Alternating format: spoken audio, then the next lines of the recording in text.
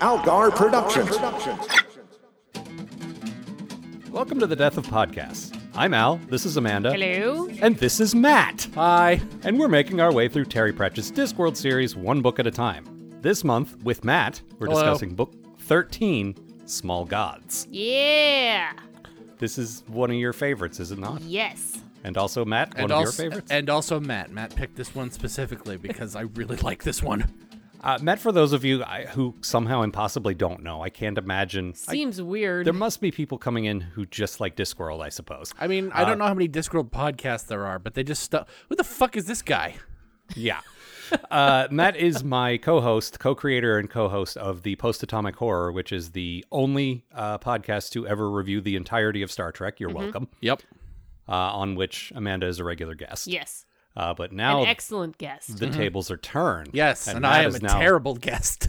the excellent guest. No, Matt's you were left excellent. his dirty underpants all over this show. And your did that house, as I recall. How did that even happen? God damn it. I just stood outside and threw them. You did leave a sock here once, which really mystified me. I wasn't sure what to do with the one. Do I mail it to him? What's the protocol? That's how I mark my territory so I can come back. But it was a clean sock. It wasn't like unpleasant. It was just like, what do I do? What is the move here? Is that like a weird vampire thing, Matt? Like, Yeah, exactly. You have to have something of your home soil. I think it's like a Harry Potter thing. I think Yes, I'm free now. if I hadn't left my sock, I would have crumbled to dust in your broom closet. We don't even have a broom closet, so you'd have to build one to die in. Uh-huh. It would have been right. It would have been a real thing. All right, look, why don't I tell you what happens in this book before we dissect it to pieces? Yes. So the great god decides to manifest himself to his followers, but because he now only has one follower, the simple novice, Brother, he's only able to manifest as a small tortoise. Now as religion's next prophet, pretty much by default, Brother must use his only two assets, his perfect memory and his unshakable faith in his god, to put Omnia back on the right path. Yeah, on this show, Matt, we don't do hilarious recaps, we just very briefly say what happened in it. I was going to say, you forgot the jokes. Well, I look, I'm not going to try to out-joke Terry Pratchett. That's fair, you know? Like, Star Trek needs it, Discworld does not. Star Trek desperately needs it. Yeah, these books, especially now that we're in the good ones. Books needed a little help, I think. From listening to your old episodes, it's like, Well, yeah, you haven't revisited these books in quite some time, right? No, but I do listen to the podcast every week. No, I know, but I'm saying, like, if you were considering doing so, maybe a few of our episodes might have put you off, like, the early books. I mean, I was already pretty put off of the early books, let's be honest. I start That's people fair. on Mort. I don't even know, like, we talk about that a lot, because that's a subject that comes up a lot with Discworld, but I know we are definitely in the good stuff now. Yes. We were talking about it today, and there's only like 3 or 4 more books that we don't like. I think it's only 2 or 3, actually. Yeah. Yeah, right? Like, if you don't count The Amazing Maurice as a real book, which we are, Ugh. but if you don't, then there's only 2. Yeah. So, real close to just being nothing but gold now. Yeah. I don't like The Truth. I know you don't. Oh, really? I really like the truth a Well, lot. Yeah, you're me all too. wrong. Enjoy your wrong opinions. I usually do. Well, and I don't think, I wouldn't put this one out of the 40 or 50 books, I wouldn't put this one like in my top 5 even, and you guys both maybe put this at like number 1? This is is my not my- top one, almost, like. Really? Uh-huh. What about you, Amanda? Definitely in my top 5. It's not my most favorite one, but it's up there. Way the heck up there? Yeah. Huh. Which is particularly weird because this book has basically no women in it at all. Yeah, and that's Yeah. one of your main criteria, as we often talk about. Yeah. You really like women and things, right, Amanda? That's Yeah. kind of your deal? I mean, it doesn't come up much. No. It's the Nearly first- a third of the crew. First, we're hearing of this, but we can roll with it. But no, like, women barely exist in this book. Like, we have a sea goddess, and then we mention another goddess, and then Brother's grandmother is mentioned in passing. But I think there's, like, spoken lines. I think there's maybe 3 or 4. Yeah, the sea goddess gets a couple of Yeah. lines, and that's That's There's it. no people who are women. It's At all. weird, too, because seeing Brother interact with a woman might have been interesting as just like a monk who's never sort of dealt with that before, but is surrounded by people who all kind of view women as parts to have sex with, like when they're mentioned by anyone. There's some of that, but then there's also Brother Numrod, who very clearly just doesn't want to think about sex and like, you know, it's that whole horny on Maine thing. Oh man, that dude. Well, I assume we'll get also to this, but that dude in the radio program was just very upsetting. That's the thing. I didn't quite get the joke in the audio, the normal, just straight up audiobook, but in the BBC dramatization of it, that joke came through very clearly. Yeah. And I think that in the adaptation, they added a few lines to make it a little clearer. They may have done. That makes sense, yeah. It makes him more of a comedy character and less of just like a passing thing. It's also kind of weird because this story is sort of very biblical. It's about, it's a sort of a prophet story, so kind of like Jesus. Yeah, there's some Moses, there's some Jesus. Yeah, there's some various prophet stories, but Jesus's whole story, there are a number of women who feature sort of prominently. Yeah, absolutely. And so there could have been a few that he brought in to mimic those stories, and it's kind of an unusual choice that he didn't. Yeah. Especially at this point in the series where he's very clearly become more aware. Like the early books, there's even quotes from him saying, like, "Oh, yeah, that sucks. Yeah, I could do better than this." It's like a footnote he left to himself. Put more women in. Uh-huh. How about that? The man did love his footnotes. Yes, he did. But despite the like almost complete lack of women, this is still one of your favorite ones? Yeah, it is, despite the vaginal drought. One way to put it. Oh. So does the vaginal drought allow the cock forest to grow? Is that what the deal is? You probably can't have one without the other. I'm very uncomfortable. I'm out of my depth here. We'll just say that. Out of my sandpapery depth. But no, despite that, I really enjoyed it. And I do feel like there was room for women in this book. Oh, like, totally. Admittedly, like like we spend a lot of time in places where women are not welcome, but that would mean that once we leave that, once we go to a Phoebe, which is like we could have had women there. I have a couple of books that are like critical essays about Discworld, and I glanced at, unsurprisingly, the feminist read on Discworld has nothing to say about this one, because what are you going to say? Yeah. Sure. But there was one that pointed out that Ephebe isn't ancient Greece, it is the fictional, it's what everyone thinks ancient Greece was. Right. It's the fictional representation of all the probably apocryphal stories about ancient Greece. Sure. But what and you picture... probably it crunches together all of the different city-states, which all had kind of a different flavor. Right, but the point I'm trying to make is the picture you get in your head is old white dudes with beards wearing togas. There aren't any women in that version of ancient Greece. Yes, in real ancient Greece, of course there were. And there's some pretty good stories about lady philosophers. Yeah. And, but those aren't in the popular, like, you hear about Socrates and you hear about... Sappho. I don't know who that is. Kind of a big deal. Don't know who that is. Like, lesbian poet. Okay. Like, she's a big deal. But what this book was talking about was, you know, you pictured like standing by the pillars, you know, like the scene in Bill and Ted. All we are is dust in the wind, dude. You know. But there was room there, and there was room in the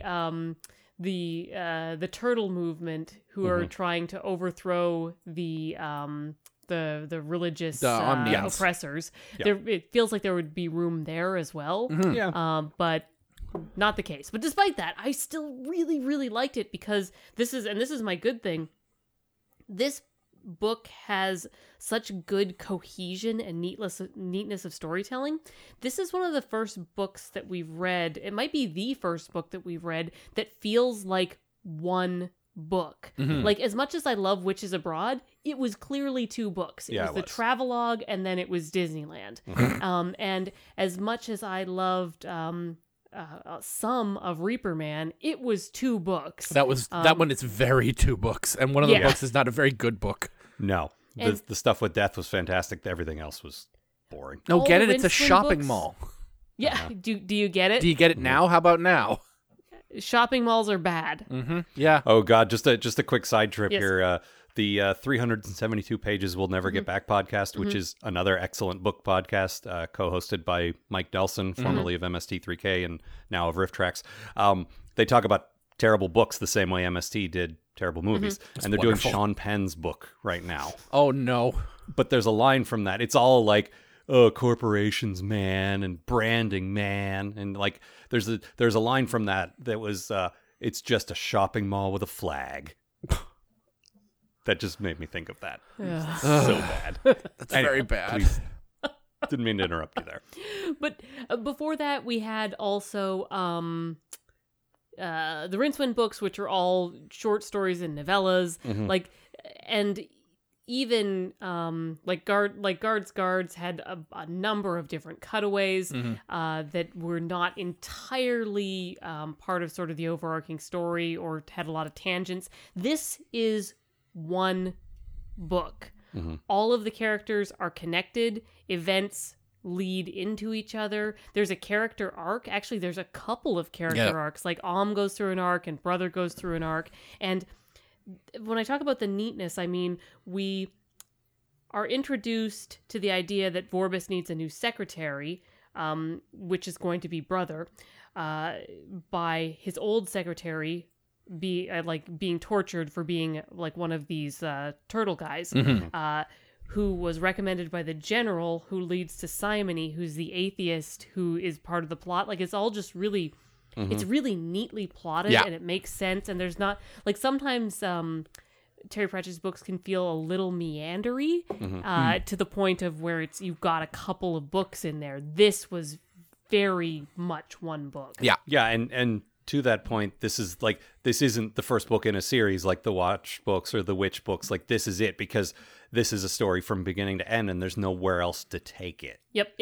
and we talk about Omnia in other books, and Brother's mentioned as like a prophet who changes the religion. Yeah, but the epilogue of this book is his death. Yeah. So, like, his story's done. And the timeline in Discworld's a little janky, but this is supposed to be happening in the past. Yeah, we meet Omnians after Brother's death. Yeah. Right. No, and honestly, he ends up doing a book that cleans up the timeline, sort of the Crisis on Infinite Earths version, of a Discworld version of that. But it also, I don't care. It doesn't matter. And the answer is he didn't realize that this was going to be a whole thing. So Right. here we are. Yeah. But it's interesting to me because a lot of the Christianity stuff, like, I mean, it doesn't line up with the real world, and I don't need it to. It doesn't matter to me at all.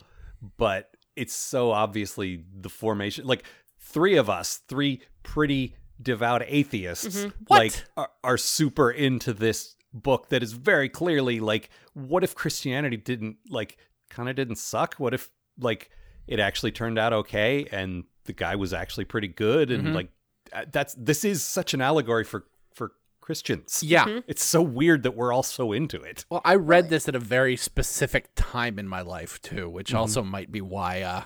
Well, you had a lot of religious influence in your young life. Yes, that did happen. Which led to your eventual position, whereas I was never raised with any of this, and I just sort of stayed like that by default. Yeah, see, if you're raised in it, it makes sense when you come out the other side really angry.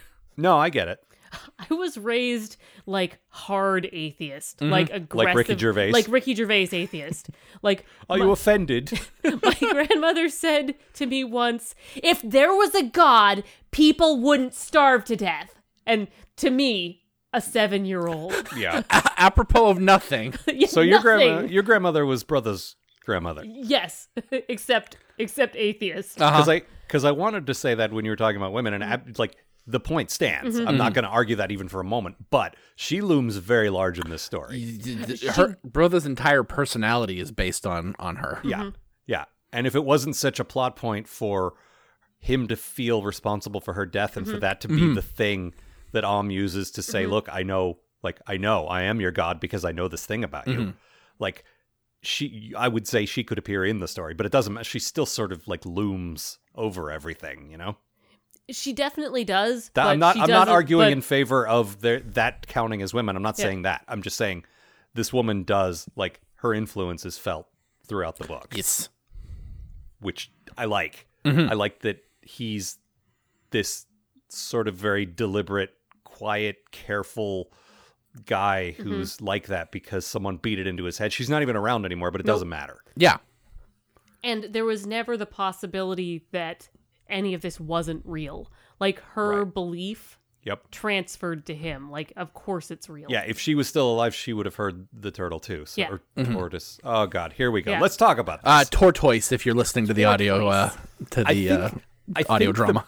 I think the textbook is actually written such that it spells like that's how Brother says it. I think he says tortoise, which is why like the audiobook is like that. But I don't know the difference between a tortoise and a turtle. One of them is a desert guy. One of them's an ocean guy. I thought tortoises had feet and turtles had flippers. Yeah. I think that is true, but usually it doesn't matter. Usually it's one like of them clings tight to the yes, ceiling. yes. I was waiting for one of you to say that. I do know one thing. There's apparently very good eating on one. That's true. Like usually if I'm in a situation where there's a turtle or a tortoise, it doesn't matter. I'll just wait for the context to shake out. But in this story, there are both. There's this whole movement about the turtle, and then there's also the god who is a tortoise, and it's like, oh, this is very confusing. It's unnecessarily complicated. Yeah. Which one do I kill in Mario? How many turtles is it all the way down, and how many tortoises is it all the way down? Yes. Are they And stacked which one- on top of one another? What's happening? Is there good eating on a turtle, or is that only a tortoise? I will tell you this, by the end of this book, I really wanted to eat a tortoise. Well, there's that story that QI told, and I'm sure it came from elsewhere. QI doesn't make this stuff up, about Darwin finding, it's the great tortoise, right? Like something like that. Like some magnificent giant turtle or tortoise, one of them, that they found in like Australia or somewhere in the South Pacific. I thought it was on the Galapagos. It could have been in the Galapagos, but somewhere very far away. And they could not get one back to England to catalog, to study, because they were so delicious that they couldn't get a boat all the way back home without eating it. We have real food, you stupid sailors. They tried over and over and over again, and they just kept eating them because they're so amazingly delicious. Not only are they amazingly delicious, but they also have a bladder full of water. Yeah. So it's clean drinking water inside them, and also delicious turtle meats. And well, Gamera is full of turtle meat. That yes, I do also know. that. And apparently a bladder full of fresh water. So Yes, but also the shell, I guess, makes a good bowl for the soup that you make, and then also after that you can keep using it. So it's, I don't know. Anyway, yeah, it's nature's perfect food. God wants it to be dead. apparently so. And yet does not. No, Very definitely does not. Oh. I'm gonna put in a testament about not eating turtles anymore. Grow more lettuce. Fuck eagles. There's such a good line toward the end of the book where is giving new commandments, and one of them is like, be nice to tortoise, and brother says, you don't want them to be nice to tortoises because you think they should be. You want them to do that because you are one. And it was so good. Well, there's so many good, Yeah, basically, I was going through and highlighting the passages I wanted to sort of bring up, and it basically just like highlighted the half whole the book. Like, Yep. Well, in keeping with your assertion that this is the first very cohesive book, this is also, to me, this is my good thing. It's the first book that's really about something like sort of big. Like there have been other themes in other books, but there's a Pratchett quote, possibly the most cited Pratchett quote. Evil begins when you treat people as things. It's a Granny Weatherwax quote. It's from one of the very late books. It's one of the last Tiffany books, actually. The quote is not from this book, but it's a philosophy that carries through most of his work, at least from about this point on.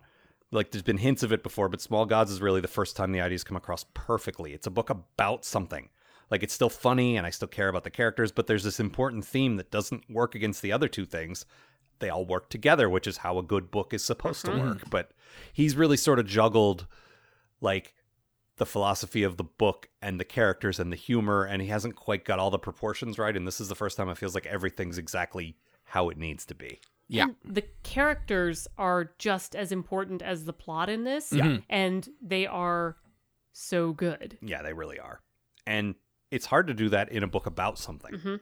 Like, especially since these are all one-off characters. We don't get anyone...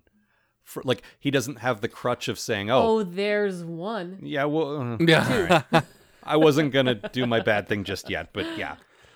We get cut me own hand off Dibbler, which is Dibbler again. And he kind also, of racist. That kind of sucks. Yeah. There's a handful of there's not too much. No, but but he uses a pretty rough word. Another pretty rough word in Uh-huh. this.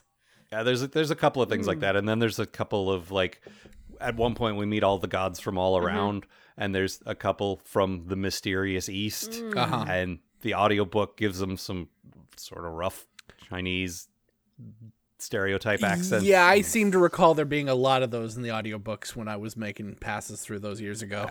Don't if those really bother you, never read Interesting Times, because that's the Oh entire book. God, I don't think I Maybe- should read Interesting Times anyway now. Maybe we should read Interesting Times with our eyes. Like, we've been doing the audiobooks, but that was pretty rough in this. Yeah, and, it didn't last very long. There And- was a bit near the end where we met, like I say, the gods from all over the place. But and we also had Lute Say. that wasn't so bad. There was some stuff in there that was a little. Well, yeah, a little bit, I guess. Yeah. But I mean, he's a good character with interesting things to do and say, and he's got And he shows up to much greater effect later in the series. Yeah, I was surprised that those guys showed up so early. Yeah. I think that the was just one of those history books. concepts that he's sort of like, oh wait, this is a cool idea. I should come back to this. Yeah. But the Dibbler thing, or Diblah in this case, Ugh. he even gets to bring it back to Star Trek. He even gets a dumb "What does God need with a starship" scene when Om manifests. Oh Lord. Yeah. Did you not think that when that happened, Matt? No. That was where I went to. It's like, avert your eyes. What's wrong with you, man? This is your God. Yes, but can I sell stupid things? That's the only joke. Why does he keep coming back? Ugh. It's not that interesting. The whole bit about the yogurt, just like, oh God, okay, no, we get Yeah. it. It's turned. Mm-hmm. It's very funny. Is it though? No. I mean, Given- someone thought so. So Given shrug. how much funnier the rest of the book is, it's just like, come on, you know better than this now. it's just it's so unnecessary. It feels like, oh, I like this character. I should bring him in again for no reason. I guess, but then there's also a brief appearance by the librarian, which was actually very good. That was super good. good. That was a crossover with the scene from Guards, where he needs the book on dragons, and it's a perfect, Matt. You might not remember that because you haven't reread these. I haven't in a read while. Guards You just- in about 12 years. Yeah, so you might not have spotted the specific book it was from or why he was there, but you just oh, the librarian. No, It's I still definitely cool. I definitely remember L-Space, and Okay. which, as a former library student, was always a concept I loved. Yeah, it is great, and there's that whole thing with the library being burned and brother storing all the books in his mind, Yeah, which was very good. Not even knowing how to read. such a good scene. Yeah. But you were talking about how 3 atheists could enjoy this story about how Moses religion could / work. Christ, yeah. And I think part of that has to do with, one, it's another story about stories. Because this, Yeah. instead of having this be sort of fairy tale driven, it's driven by parable and religious text. Yeah. So it's, again, we've got Terry Pratchett telling stories about stories. Well, and it's the idea also- that people now believe in the church, which is just the church is telling stories rather than the actual thing that it's supposed to be about. But this also comes from a very humanist perspective, Yeah. which is because that's Terry Pratchett's whole thing. So Yeah. he's telling us what the church could be like if it were run on humanist beliefs instead of Yeah. nonsense that people came up with after Yeah. doing mushrooms in the desert. Yeah. And also long-standing tradition that we do things just because we've always done them this way. Well, and the idea of having a church by the end that's actually, helping people, as opposed to it's not just about a bunch of dudes sitting around hurting people and making themselves feel powerful, No, and one of his big things is we will make copies of all of those books. First, I'm going to give them back to the Ephebians because Yeah. they're theirs, but we're going to keep copies of them here. Also, we will invite representatives from all other religions to be here because we're not going to shout them down and tell them they're wrong. Instead, we're going to invite them to come here and be part of this. And Yeah. oh, that's so good. And says, what, you're going to have other gods come here? And brother says, well, you'll just show them how much better you are than them, right? Yeah. Which inspires him to oh, I better step it up, I guess. No, the idea of a religion that's actually trying to better itself and the people, this was so important to me as someone who was so fed up with just Yeah. all of what organized religion was. There's so many, the first thing like this I ever saw was Python's Life of Brian, and there's a lot of overlap between this and that movie, I think. Not in a bad way. I don't think it copies it or anything. And I don't think that was the first comedy to do good satire on organized religion. But there's a lot of the same basic ideas of like the message immediately gets lost because we're more interested in how we're delivering the message and you know, being part of the followers and like, I don't know. I like that a lot. Mm-hmm. Well, there's a lot in this book about how gods form and how they like become powerful and how they die. And it builds on the stuff from previous books about belief. Yeah. And so the idea is that the gods become powerful, then a church is built up like a sort of a shell or a cage around them until they're crushed under the weight of the religion and the god dies because everyone believes in the church, not in the god or the ideas behind Which it. is why only brother can hear Om. Because he's the only one who believes him. I love that concept so much that like omniism has like, because you see the church every day. You deal with like Vorbis every day. Yeah, everyone believes in Vorbis. Yeah, these are the things that like represent the god until like the actual what he actually did or who he was doesn't matter anymore. Yep. And he even Om even proves this to Brother because he says, "Listen, I'm your god. You believe I'm your god. So take a rock and bash in Vorbis's head." Yeah. And Brother's like, "No, Vorbis is scary." He's like, "So you're more scared of Vorbis than you are." Yeah, your actual god is telling you to get rid of the church, and you won't do it. You won't do it. Yeah. No, it's all very good. It's There's so very good. There's so many good passages like that. And Matt, this is really your good thing, yeah? Look, this is real easy, but fuck it. I'm a guest on this podcast. I can do whatever I want. That's not how guests work. Not entirely true, but go ahead. I love Pratchett's dialogue. Like, again, I haven't read a Discworld book since the last one, which was like 4 years ago now, I think. Yeah. But like his stuff is amazing. When I was younger, I used to read this stuff aloud just to admire how much it snapped, usually with a terrible, vague British accent. Well, you've gotten out of that habit. So. Yeah, it's a good thing that doesn't happen anymore. But like Terry Pratchett's 100% responsible for how I write dialogue now. And just reading over all this stuff, reading the long passages and just go back and forth between Brother and Om, it's so good. Mm-hmm. Now he has a very good, like, it feels very British to me. Not in a bad way. No. But it feels like sometimes it feels a little unnatural just because I don't know people who talk like that, but that doesn't mean it isn't natural. Sure. It just means it's natural to a different culture. But it's as a comedy delivery system, it's so like feeds into what Amanda was saying. It's so streamlined. It's so economical. Like every line is either like when he's on top of his game, it's either delivering a joke or taking you to a joke. Yep. Or teaching you something about one of the characters. It's all right. It all serves either the plot or the themes or the characters. It's like so honed. Yeah. Yep. Everything matters. There's no like. Yeah. There's no filler. Yeah. Which is why some of the bad books are so annoying because you're just like, why is this here? Cut this. Cut all of this. We know you're better than this. Yeah. It's like if you read an author that's as good as they can do. If you read someone who the best they could do was sorcery, you'd be like, well, I probably won't read anything else by them. But, Yep. but okay, this is the best you can do. That's fine. It's not as enraging because it's not like they're capable of better. I'm just disappointed. Yeah, I'm not mad. I'm just disappointed. Come on, Terry. Yeah, Sir Terry, please. Excuse me. And his meteorite sword. Yes. Come on, that's one of the best things. He's amazing. Out of all the many things, that's one of the best ones. But yeah, you're right about there being lots of just great quotable. Like, there's so many quotable lines in this. Oh yeah, my Kindle is full of them. Well, you don't have to read just the one. Like, do you have others you want to just Hang on a sec. So, do you have a good example that backs up your good thing here? Like, great dialogue. Here we go.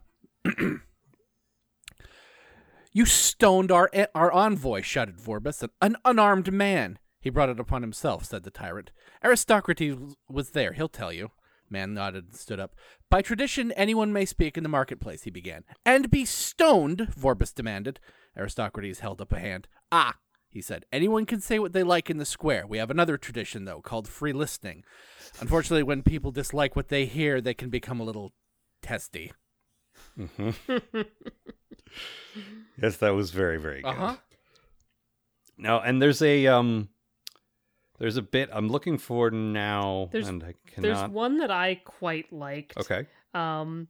Let's see here. Darn it! I clicked away from it, and now Yeah, it's see, I gone was for- trying to it's gone vocally stall, and I forever. thought you were picking it up for me. I and was you, picking you it up were for you, not. and then I clicked. Oh, here we go. But you're omnicognizant, said Brother. That doesn't mean I know everything. Oh yes. Brother bit his lip. Yes, it does. Mm-hmm. Also, if you hear us switching when we're talking about Brother's name, there's some kind of confusion about that because in the audiobook he says Brutha. Well, he's trying to differentiate between that and like Brother Numrod and because in a British accent it's Brutha, and in a British accent you don't usually say your R sounds. Yeah. So it already sounds like brother. Brother. Yeah.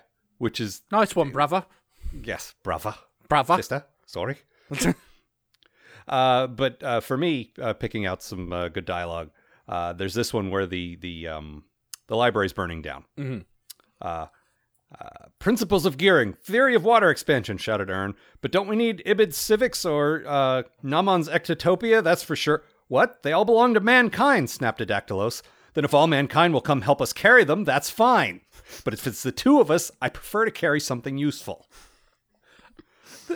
There's also a great part with Brother memorizing them when you go, which ones of these are important? And Ern goes, all of them. They're all the great works of literature. And Didactylus goes, about 200. Yeah. The rest of them are vanity publishing or just wind. Yeah, or they've been disproven by some of the other ones. It was all very good. It's a very good book. But we could sit here and like seriously, it's probably the most quotable one so far, would you say? I would say so. Yep. I mean, so far. I still think we have better ones coming, but that's me personally. Oh, it's so good. Uh-huh.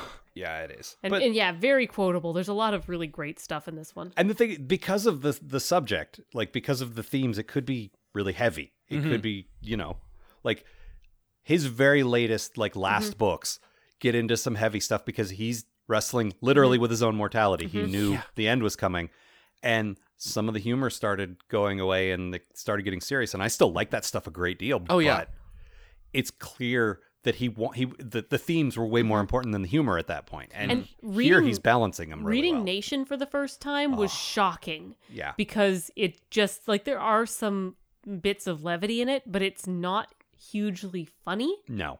And it was like, well, what's going on with your writing, man? And it was just, and later you find out, it's because he's trying to deal think with through this his horrible own, brain betraying him. Like, the embuggerance, as he called it. yeah, that's good. Yep. So speaking of bad things, though, Matt, what was yours? Oh, this was a tough one because this is one of my favorites. And like I said, it's been about 3 years since I read a Pratchett novel, and this one's my favorite. Like, the whole reading of it was incredibly nostalgic to me, with the added bonus of the book still being good. So I'm gonna go with, there was a line when the philosophers are discussing the various gods that definitely exist as long as they're in Thunderbolt range, and one of them mentions FedEx, the god of messengers, which first of all is a terrible pun, and secondly I'm furious at myself because I missed it my first time through. Your bad thing can't be yourself. Okay, well it is, much like my bad thing in real life. Yeah, that is a rough pun though. But also, I don't know that FedEx is as big of a thing in England, so it might have been kind of an obscure reference to them. Yeah. No idea. No, because see, in America, it's actually a you know what? Forget it. It doesn't matter. But I mean, in the radio drama, they replaced it with Flatchus, the god of winds, which is no, they didn't much worse replace it. joke, That was also in the book. I might just not read names. Maybe that's my problem. That could be. No, I had trouble like remembering who Simony was because it wasn't really anything to me. But Amanda kept talking about this character. I'm like, who are you talking about? That's another like jokey name because it's about, the Catholic Church is always selling people imaginary things. It's one of those. Like you get out of hell early, or it's an indulgence or something where you get out of hell early, or you get to like go eat his sugar sweet and you don't get in trouble for it. Yeah, you get like one free day of sinning or whatever. Yeah. Right. And simony is a joke on that. Yeah, that's what one of those things is called. I was disappointed. Elspace pointed out a bunch of stuff that I kind of knew or already knew, and I know there are specific references to Christian stuff that I wish, like particularly near the end when the church starts forming. It's like I know there's early Catholic stuff here. I know there's like disciples of Jesus stuff here, and I'm just not that versed in that stuff. Sure. I never went to church. I never went to Sunday school. I don't know what this stuff is, and I'd love someone to sort of point it out to me. And I missed. I know enough to know that I missed something, and it's too bad because I bet that was extra good. So, this book really was Pyramids if Pyramids hadn't fucking sucked. Yeah, well, that answers my question on whether or not Pyramids is worth going back to. Good. Yeah, it's Matthew, not great. you started me on Pyramids. You said here. Did I? Start here. Oh my god. I've known the two of you for 15 years, and I've never heard you call him Matthew. You must be really unhappy with him right now. Matthew Jesus Rowbotham. How did you know my middle name? I know his middle name. Do you not know his middle name? Not off the top of my head. It's Graham, isn't it? Yeah. Yeah. Oh, right. Yeah, mine's funnier. Well, yeah. Yeah, it is. Of course it is.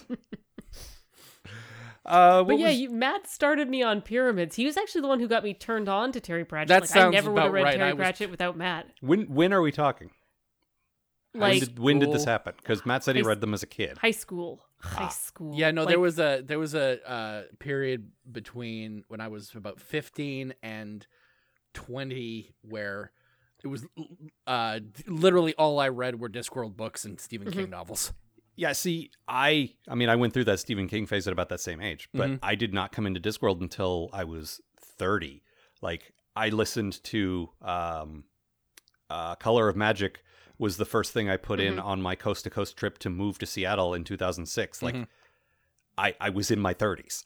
Like, Wow. I didn't know these books when I was young at all, which I knew I should read them. I knew, like, oh, if you like Douglas Adams, you'll like this. It's like that for fantasy. And, Yeah. oh, okay. It's like this, it's like that, except better in every measurable way. Most measurable ways. No, that was the It's thing. like Neil Gaiman, except better in every measurable way. That I will agree with, yes.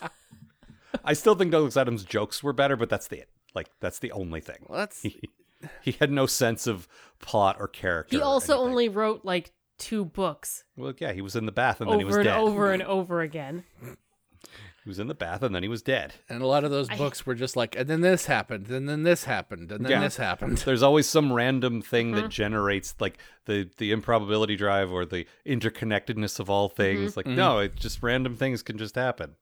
Yeah, well, that's a good way to not write a plot. Gotta have a plot, man. No, I think I'll die on an exercise bike instead. Is that where he died? I think so. I did not Was he know avoiding writing?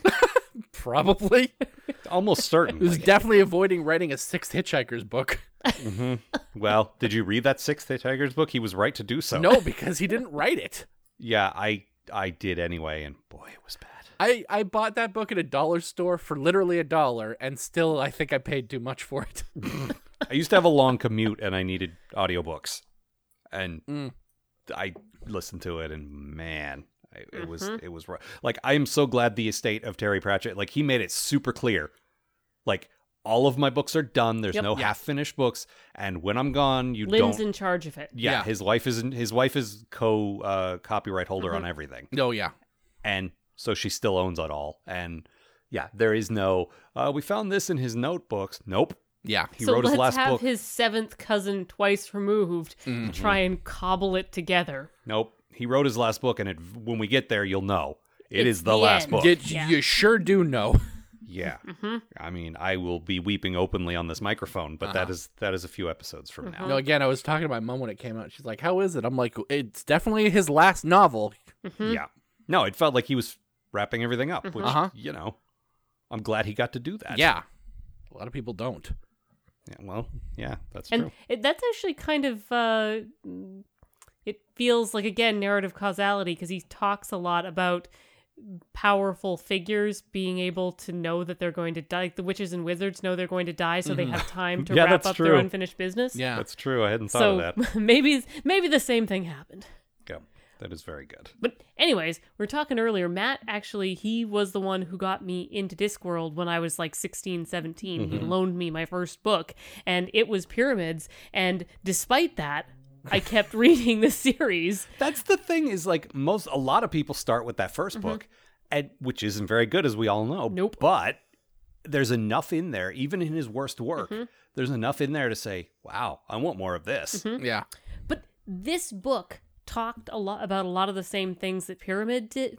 Well, yeah, that was a kingdom that was sort of stagnating because they because of didn't move tradition. forward. Yeah. And, And a lot about gods and how they come to be, and belief turning into gods and all of that kind of stuff. Except this had character and jokes and a cool plot, and I was so into it. Well, it also occurred to me as I was thinking about this, Brother might be the only Terry Pratchett like hero that is a true hero in the classic sense. Like he's not what makes most of his heroes so interesting is that they're flawed. Like Granny has a lot of flaws, Vimes has a lot of flaws, Moist has a lot of flaws, but like Brother is just a force for good. He is just very good. And a lot of what's interesting about his other heroes is them fighting against themselves. Yeah. Like Vimes is fighting the badness in himself, and it's that conflict that makes him interesting. Yeah. Same with Granny. Like Granny, if she wasn't watching herself, she would turn into a monster. Yeah. But she never does because Granny won't let her. And if Moist didn't have the patrician breathing down his neck the whole time, Yes. same thing. But Brother doesn't need any, like, he's just good and he does the right thing and everything works out because he is truly like a good person. And it's rare to see that in anything, and it's rare to see it in a Terry Pratchett book, and it's done very well. And it's hard to write a character like that. Yeah, that's what I mean. Because they're boring. They can be so boring. This is Matt, this is one of your favorite topics, the whole issue of how you write Superman interesting. Yeah. Well, we talked about this a bit on our Star Trek podcast. It feels to me like Star Trek's tendency to get dark more recently with like the last two series and Black Alert, everyone. several movies is because people think you can't write a hopeful utopia and have it be interesting. It's that same mindset. Yeah. And it is possible to write that sort of thing. It is possible to write a good Superman story that is uplifting, and it's possible to write a hero like Brother who's still interesting. He has much more of a defined arc than those other characters because he goes from just being sort of a dumb, melon tender. He starts out very much, once again, like Arthur in Once and Future King. The guy you pointed out a lot of that I didn't catch. You gotta read Once and Future King. Fantasy. It's funny. Fantasy, man. And so he starts out as sort of a well-meaning dope who doesn't think about things too deeply, and that could be what made him a good person, sort of the ignorance is bliss type thing, just sort of going with the flow, not wanting to hurt anyone. But as we go through the book, he gains more knowledge and he starts questioning, and sort of helps him with that because he meets his actual god, and his actual god kind of sucks. Yeah. And a lot of the things he believed wholly that were just factually true, it turns out weren't. And then, as you were talking about earlier, he digests an entire library, and he says that the books start leaking, so he starts understanding them even though he can't read. And so he meets these philosophers who are also always questioning things and questioning reality. Yeah, Didactylus in particular talks a lot about how if nothing is true, I don't believe anything because it could be disproven almost immediately. Just the idea of being able to question something and revise it. Yeah, and they say to Didactylos, like, you wrote this book about the nature of the world. Don't you believe in the turtle? And he says, You're supposed to believe in the turtle. You don't believe in facts? Yeah. That doesn't make sense. It's just how things are. Yeah. Yeah. And maybe it isn't. Yeah, but that's a little, particularly the way things have been politically in the last couple of years. Golly, you don't say. Now suddenly you can just choose to think that vaccinating your kids isn't a thing, or Listen, there's climate change isn't a thing. There's facts, and then there's facts. Like, come on, people. Let's put this podcast on the right side of history. pro-vaccination. Vaccinate your Cli- fucking kids. Vaccinate your kids. Pro-science. Pro-science. Yes. Climate change is real. Uh-huh. Yes. Gender is a nonsense. Uh-huh. Yes. Do we need to say those things? I mean, I guess so. I I'm- feel like... Apparently, not enough people are saying them, so... yeah, I guess that's That true. doesn't really, none of that really comes up in this book. It's not really germane to the No, conversation, but The thing is, they critical thinking. yeah. Like, that's what we were talking about, and that's, very much a thing. Well, I think, like, there's something to be said about, Brother's evolution from, like, basically being raised to, being, like, his entire... Everything he knows is based on being told things. Mm-hmm. And, like, only sort of getting out and starting to have actual experiences turns him into an actual person. Yep. Well, Vorbis talks about that, where he says the reason they don't let people from Omnia on ships, they don't let them travel, they keep them trapped, because the further you are away and the more you experience, the more error creeps in. Well, yeah, And he talks a lot about fundamental truth. Yeah. About, yes, you saw this thing, but the fundamental truth is what we need to be true. Yeah. That's how a cult works. Yeah. Or, Also- a That's how our regular country religion. works. Yeah. Yeah. Oh. Or our country right now. Oh. Welcome, Canadians, to this wonderful place. Hooray! Uh, I owe $1,000 in medical bills. So far. don't But talking about don't ever talking about get a brothers. gallstone or a kidney stone. Not that. Oh, yeah, that too. Yeah, just don't get injured or sick, you guys. Come on. You know Come the on. rules. Idiots. Ugh. But Brother's journey feels similar to the questioning I see a lot of my buddies who grew up religious, who then sort of moved. Matt, you can probably speak to this more than me. Sure. Where you had all of this religious stuff sort of set to you as fact, and then as you gain more experience, you kind of move away from it. Yeah. Well, personally, for me, it was a big, like, when I was about 13 or something, it was just like, boy, this sounds stupid. Like, it's just, what? Take that, religion. Well, I mean, it's a little more complicated than that, but not really that much. Invisible No, I get Sky Man, huh? And I don't want to sound like a dick or anything, but like, Yeah, you're bordering on Ricky Gervais. Here. Or my and grandmother. That's Yes. That's really not what I want to do here. But like, No, I get you. I That's definitely get you. that was my personal journey anyway. No, and honestly, this book is all like has a lot of that in it. Honestly, the main quote that I picked, my quote of the book, is very much it could just have come from your Christian upbringing or anyone's Christian upbringing. It is, let's see. My grandmother told me that I shall go to hell when I die anyway, said Brother, ignoring this. Being alive is sinful. It stands to reason, because you have to sin every day when you're alive. Yep. I grew up with people like that, whose parents told them things like that. Yeah. Like, I was blissfully unaware of these things until high school, and then I knew, like, Catholic kids who were going through confirmation. I'm like, wait, what is this? Yeah, and then right. They explained, like, original sin to me, and like, what? I cannot imagine what that is like. Can you imagine being explained these things when you were like, in high school? Yeah, when right. it wasn't brought in early. When you were already starting to form critical thinking, like before, they didn't get in early. Yeah. Like that's how they got to get you, because then you believe anything.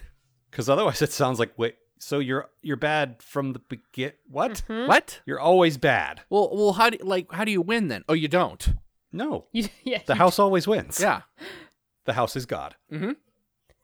When I was growing up, like I say, my family was aggressively not atheist, or was aggressively atheist, but my sister's family was super religious. So my first religious experience was they told us we were going to go ice skating, and instead we went to church. Oh, and they yes. took all the children up to the front and told them about hell. And I was about 10 years old at this point, and it was just baffling. Yep. It's a very different experience. Yep. My cousin tried that shit on me in high school. We're going to youth group. They're going to have pizza. Oh, they had pizza. They had other things, too. We never went ice skating. To this day, they still owe you ice skating. Is that what you're saying? Well, I don't want to take a hard turn into like bashing religion, though. I mean, of course we all have our opinions, but like, And our personal probably axes to grind. probably someone is listening to this and like, hey, But the book didn't just have negative things to say No, about that's religion either. That's what I liked about Yeah. it. Is Yeah. like, it does actually prop up a lot of the better parts of not just Christianity. That's the thing I recognized. But I feel like there were bits of other religions in there as well. Mm-hmm. No, and Brothers shows what's the best a religion could do. Someone who genuinely believes in forgiveness and Yeah, but if you go to the original things that Jesus supposedly said and did, there's a lot of that in there. It's the church that twisted it all out of shape. That's it's the same problem. idea. The man had good ideas. It's when it's when you get everyone else into it. Yeah, that when you things play start that to get telephone ruined. game. and the cage for God crushes God. Yeah. And that's what I find worrying about the end of it is that, like, what happens to omniism after Brother's gone, We actually find that out. Yeah. Well, yeah, because he lives for 100 years. Yeah. But which is, I think, enough time to actually get some. in a later book, there's a character who's fairly important in one of the witch books who is an Omnian, and so we find out about what happens to the Omnian religion. There's actually one in the Watch. Yeah, too. I was going to say, I believe there's yeah. a Watch one also. Yeah. As I recall, they're kind of annoyingly like evangelistic. Badger the Infidel with informative pamphlets. Yes. Right, that's him. Yeah. What about you guys? What do you have for quotes? Oh, good. Matt, what do you got? Hang on, let me just pull it up on the I mean, we keyboard have here. many quotes because Oh, again, we'll very just quotable. should we book. just read this book yes, to the people? Let's just between the three of us, I think. Yeah. So mine's on Vorbis because I found the character fascinating. We barely talked about him at all, but What's interesting to me is we were doing the audiobook and Amanda said his Vorbis voice is very good, and she was right, it was. And then it's like, but that's just his veterinary voice, and that's not a bad thing. The guy does 50 character voices, and Yeah. they're all pretty good, but there's a lot of overlap. Not in a bad way. He feels like veterinary in a different setting, kind of thing. yeah.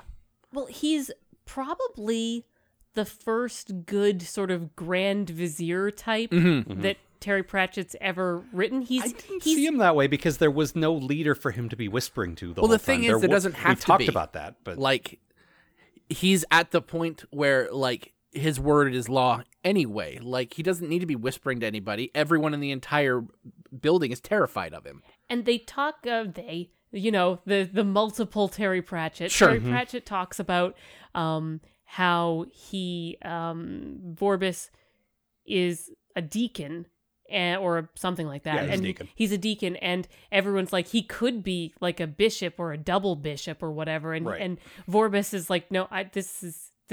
Do you have any idea how much power I'd have to give up to be president? yeah, but he also knows that he's going to be the prophet. Yeah. It seems like he's always aware of that. But So, I mean, Matt, like, it sorry. doesn't feel like becoming the prophet is good. Like, Brother makes a point about how, like, if Vorbis becomes prophet, there'll be holy wars and, like, blood and everything. But there's he's already starting holy wars. Like, Yeah. making him prophet's just giving him a shinier title. Well, and more legitimacy. Yeah. A lot harder to tear him down if he's like divinely appointed. Anyway, what was your quote? All right. Hierarchy, Vorbis said later. The Ephebians didn't think in terms of hierarchies. No army could cross the desert, but maybe a small army could get a quarter of the way and leave a cache of water, and do that several times. And another small army could use part of that cache to go further, maybe reach halfway and leave a cache. And another small army. It had taken months. A third of the men had died of heat and dehydration and wild animals and worse things, the worst things that the desert held. You had to have a mind like Vorbis's to plan it, and plan it early. Men were already dying in the desert before Brother Murdoch went to preach. There was already a beaten track when the Omnian fleet burned in the bay before Ephebe. You had to have a mind like Vorbis's to plan your retaliation before your attack. And that's his, it's that using people as things again. Like, it's all little plastic pieces to move around a map to get what he wants. Yep. And he's very good at it. Yeah. And the only thing that can disrupt him is, this. Yeah, the fact that actual God comes down, Right. and there's a real prophet Yeah. to stop him. Yep. But he's a really interesting character, and sometimes when we cut away from our sort of main guys in Terry Pratchett books, it's like, ugh, get back to the main guys. Yeah. But every time Vorbis shows up, I'm like, ooh, yes, more Vorbis, please. Yeah. He's a good villain. And also, he's pretty funny. Yeah. Like, Vorbis has a lot of jokes, and it's jokes that no one gets or everyone's afraid to get. Because Yeah. what if he's not joking? Mm-hmm. They're clearly just for him. He's the one that makes the joke about brother's name. Yes. If you ever, like, when you're ordained, you'll be brother. Ha, ha, ha. It's like, oh, everyone better laugh at the dad joke Yes. or we'll all die. Yeah, and then he says, and then you'll become father brother. That will have to be very confusing. We better just make you bishop. Mm-hmm. And then he does. Yeah. No, and there's a moment right at the like when he's first torturing. I forget the character's name, but basically the guy that came back from a Phoebe, and he says to one of the other inquisitors, "How long can we keep him alive for? About 2 days, probably. Good, do so, because it's a sin to murder someone." Yeah, he says it's our job to keep people alive for as long as possible. Exactly. That's to it, preserve life. Yeah, Yeah. which is just him, twisting the knife and taking the words and using them to his own like gross ways. Well, and one of the things I love is the description of how the Inquisition works, which is they don't have like elaborate torture devices. They just have a small knife. It's amazing And what you can do with a Vorbis. knife. Yeah, he works much better than Yeah. like hot coals and like racks and stuff like that. And everything's well lit because it should all happen in the light. Yeah. And it should all be on the up and up. Well, one of the Ephebians talks about having gone to Omnia and seeing someone get stoned, and it wasn't the awful part wasn't watching the guy get stoned or what he did to deserve it. The awful part was how into it the crowd was. Yeah. And they were into it because they didn't want to be getting stoned. Right. And the characters talk about why Vorbis is so evil, and Vorbis isn't just evil because he does bad things. He's evil because he makes other people act like him and turn into him and do things they know are wrong. Which is why, like, it's so enraging, the part where they come out of the desert and he's the prophet for a minute. Yeah. It's like, what? No, not him! And it's like, I know how the book ends, and also, even if this was the first time I know, it would be fine. And still, I was like, no! But brother did all the work, and he had the Yeah. adventures and the realizations in the desert. Yep. And he carried that was such a good brother moment Yep. because he carries Vorbis all the way through the desert, and Yeah. that felt so biblical. Well, and Well, what's your...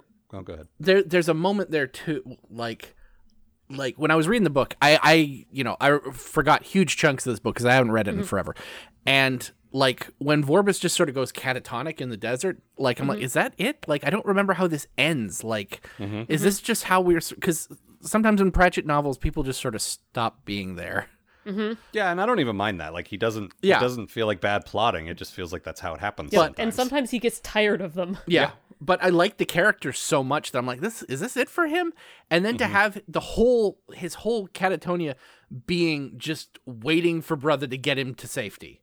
Yep. And just because he knows, it's like this guy is going to keep me alive for as long as he possibly can. All I need to do is keep my mouth shut. And the fundamental truth is that Vorbis got brother through the desert. And of course, everyone's going to believe it because it's Vorbis. Who's going to say anything else? Yeah, not some dumb melon farmer. Yeah, exactly. Hey, I could actually call someone a dumb melon farmer.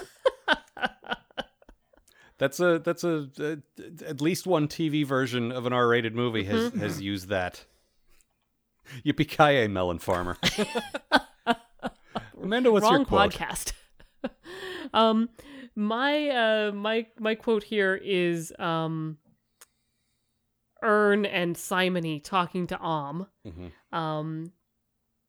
You don't have many friends, said Ern. Even I don't like us much, and I am us, said Simony, and he looked up at the god. Will you help?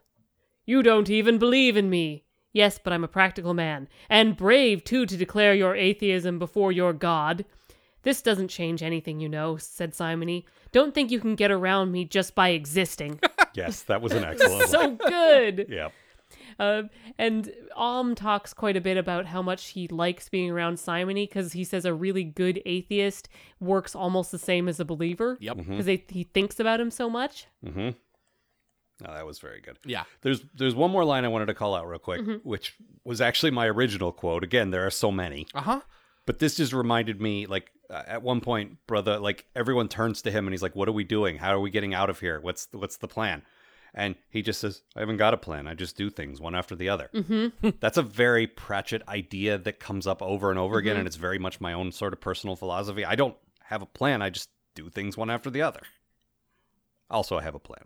But, you know. You have like 17 whiteboards with Yeah, your I've plan seen on your it. office. Like, That's true. But I don't have a life plan. I just do one thing after the other. That's all. It's just... You have a creative project plan, though. Yeah. That's one thing after the other. now Exactly. if I could This plan my podcast. life like I plan my podcast. Nope. You'd need a whole nother room of whiteboards. Yeah, no. I'm good, thanks. Whiteboards all the way down. Yep. One other thing we wanted to talk about real quick. We mentioned it briefly. There is a BBC radio dramatization of this. It's real good. It's very for good. the first time. Like I really wanted to call attention to this because we didn't like the TV adaptations of Color of Magic or Light Fantastic. We did not like the radio adaptation of Weird Sisters. Boo! But for the first time, this is like, it's not that our standards are so high that Terry Pratchett is unadaptable. It's just, you got to get the jokes, man. And None of those guys got what was funny about the Weird these. Sisters animated one, like, the animation was super rough, but the actual writing and the voice performing was quite good. That's true, and they got that there was jokes. The stuff they cut made sense, and the stuff they kept made sense. And Well, That was the same in this. Yeah. No, well, what you were telling me before about Weird Sisters, the radio adaptation, not having any jokes in it, like, what are we even doing here? no, they played it straight. It's like, oh, right, this is just like an amalgam of Shakespeare stuff. We get it. Like, no, that's not the point of it, you dummies. It's jokes. And Like, the way to miss the entire point. Yeah. The cuts in this radio adaptation were so good. It was all the stuff that, like, it was funny and enjoyable, but didn't serve the main No, plot. when you think about it, it's like, well, that part's missing. Oh wait, I guess the story still stands without that part. Good job.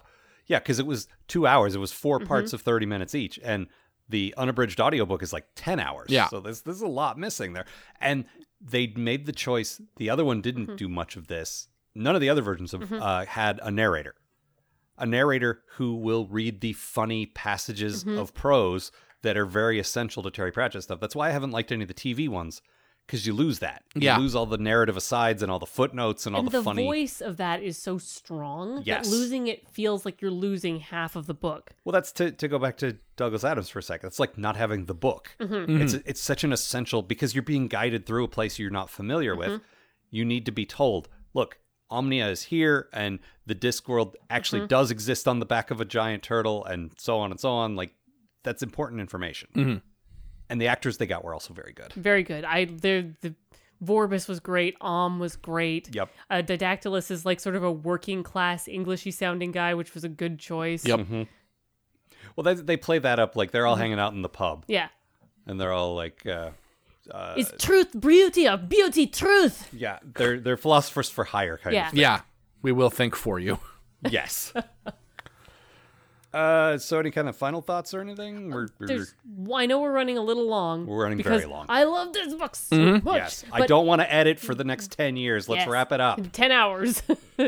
10 hours a book, 10 hours a podcast. Uh-huh. Something I did want to mention is this came up in a previous episode, but we didn't have time to talk about it. Oh, yes. The death of rats shows Yes. up in this. Made his first appearance in Reaper Man, yeah. and we had some technical difficulties. Mentioned it the first time, lost the recording, had to re-record, and lost explaining this. And that's the reason behind the name of our podcast is there was a death of everything, but the death of rats and the death of fleas stick around. And so he shows up in this when a ship is dying to take care of all of the rats. So death of rats, death of podcasts. Yeah, If it's you were a thing. curious. It's a thing we need to say out loud, and now we have. Good job. Yes. Great so job. for our cliche count, we have all of them this time. We had one quantum. Wahey. Yes. One quantum, one something that happens to other people, 2 surreptitious, 3 susurrations, and 4 gingerlies. Susurration 3. Yes. Now, I count susurrations, like all the 3. forms of that. But yes, that's a very unusual word to use 3 times. We have gotten to the point where we will, take a drink when we hear it in the audiobook. We usually cheer. Yep. Gingerly! How did he do it? He did it gingerly. In what manner did he do it? Uh-huh. I will be very interested when this is all over to see which one has the most, and then I assume you will give it some kind of award. Of course. The award that happens to other people, probably. Yes. Stupid joke. Speaking of stupid jokes, Amanda, what non-existent, nonsensical letter grade did you give this book? Oh, I gave it an A-11. Of course you did. She recently gave one of them an A.5. She should not grade papers. This was very good. Mm-hmm. Yes, it was. Matt, I think you understand the exercise a little better. What did Yes, I gave it an A. An actual well. grade that exists. How many is it plus or minus 11? Gets a little muddy at the bottom. What is a sleven? You know. A lucky No. number 11. Come on, man, pay attention. Is that just like 7-Eleven, but you're drunk? I gotta go to Slevin for some more cheap liquor. Well, I've definitely been Canada. drunk at a 7-Eleven, so maybe. Slevin. I give it a B+, and again, I'm grading on a curve because I know there are A's and A pluses coming. It's not that I didn't like it as much. It's just there's a couple coming that are better than this is all. B+. Needed more Vimes. Yeah, I mean, yeah. Yeah. I mean, Yeah. yeah. Yeah. More of this, less of other things. I don't know. There were a couple of passages that I felt like were sort of well worn ground as all. Like some of the religion stuff I really liked, and then some of it was like, yeah, okay, I've read this before. Sure. And I didn't want to harp on that for this whole podcast, but that does affect the grade a little bit. Sure. Any last words, final things, Matt? This might be the only Matt. I don't know. I like these books a lot. They're very good books. Very good books. Off the top of your head, I know I'm putting you on the spot, and you might not have an answer for this, but do you like? What are your other, like, say, top three? Like, what are the other two books in your Discworld top three? If you don't know, that's okay. Just off the top of my head, I love Night Watch. Hogfather, which was the first one I ever read, which is a rough choice. Yeah, that's weird to jump. That's very much jumping in, like, part of the way through. Well, the thing, a friend of my mom's knew I was into hitchhikers, and she got me into Discworld. She bought it for me for Christmas one year, and I guess it was the newest one out in paperback. So right, that makes sense. Also, it's Christmas book. yeah, exactly. Oh God. No, I know it's putting you on the spot. Yeah, you weren't prepared to answer. That's pretty good ones right there. Yeah, absolutely. Guards of Death, Watch my is one of the favorite best guys. ones. Night Watch is good, and the concept of it is so dumb. I didn't read Night Watch forever because I read the back. I'm like, this is the dumbest fucking idea. Yeah, Me too. It is. It is very dumb. And then you read it, and it's like, wait a minute, this is amazing. Fantastic. It's everything I hate, but it was Yep. so good. Yep. Yeah, you're really not into all of that stuff. Yeah. We didn't pick a pun or play on words. And there is not one in our documents, so I'm not sure what to do. We picked one before the episode. Give me one sec. Well, we could use the one that you chose, which is FedEx. No, is that's quite terrible. Oh, they're usually terrible, is the thing. They're almost always terrible. Oh, here we go. Yeah, said Ern, grinning. Use your left hand, do you? I use both, said Brother, but not very well, everyone says. Ah, said Didactylus. And be sinister? Yeah, that is very clever. Yeah. That's not one of those where it's like Amanda's pinning me down and making me listen to it. Listen to the joke. That's actually a good one. So, yeah. Anything? I guess that's it. Yeah. Matt, this is a weird thing to ask Matt. Do you have anything you'd like to plug? Well, golly, Al, I do all of them with you, so... Yeah, but I don't plug my own stuff that much on this show. So What do you plug every week? Okay, so Al and I do the most comprehensive Star Trek podcast that has ever existed, the Post-Atomic Horror. That comes out every Monday and is a review of Star Trek. I be on that sometimes. You do be Yes, on that sometimes. quite frequently. Yes. Postatomichorror.com on iTunes. And My so forth. episodes are the best ones. So I have heard from you. We also do our new Star Trek fanfic show, Yes. Endeavor. I love Endeavor. I also love Endeavor. I play the best fictional character ever written. That is true. That is certainly what you think. Uh, Although Matt's epis- wife likes the one that I'm trying to make everyone's favorite. So, Yeah, but she doesn't know. She doesn't watch Star Trek, so. yeah, fair enough. The No, newest episode of that just landed on the 1st, so. Oh no, Matt! This episode will be posting in September. Or Oh my October. God, that's right. Okay, I don't know what the fuck we'll be up to by then, but you should definitely listen to it. Yes, it is USSEndeavor.com. It is a Star Trek fanfic project. We are very, very proud of it. and review this show on iTunes, I guess. I don't care about that. Amanda might. I don't want to speak. Yeah, for both of everyone us. say how good it is. Sure, fine. Whatever. All right.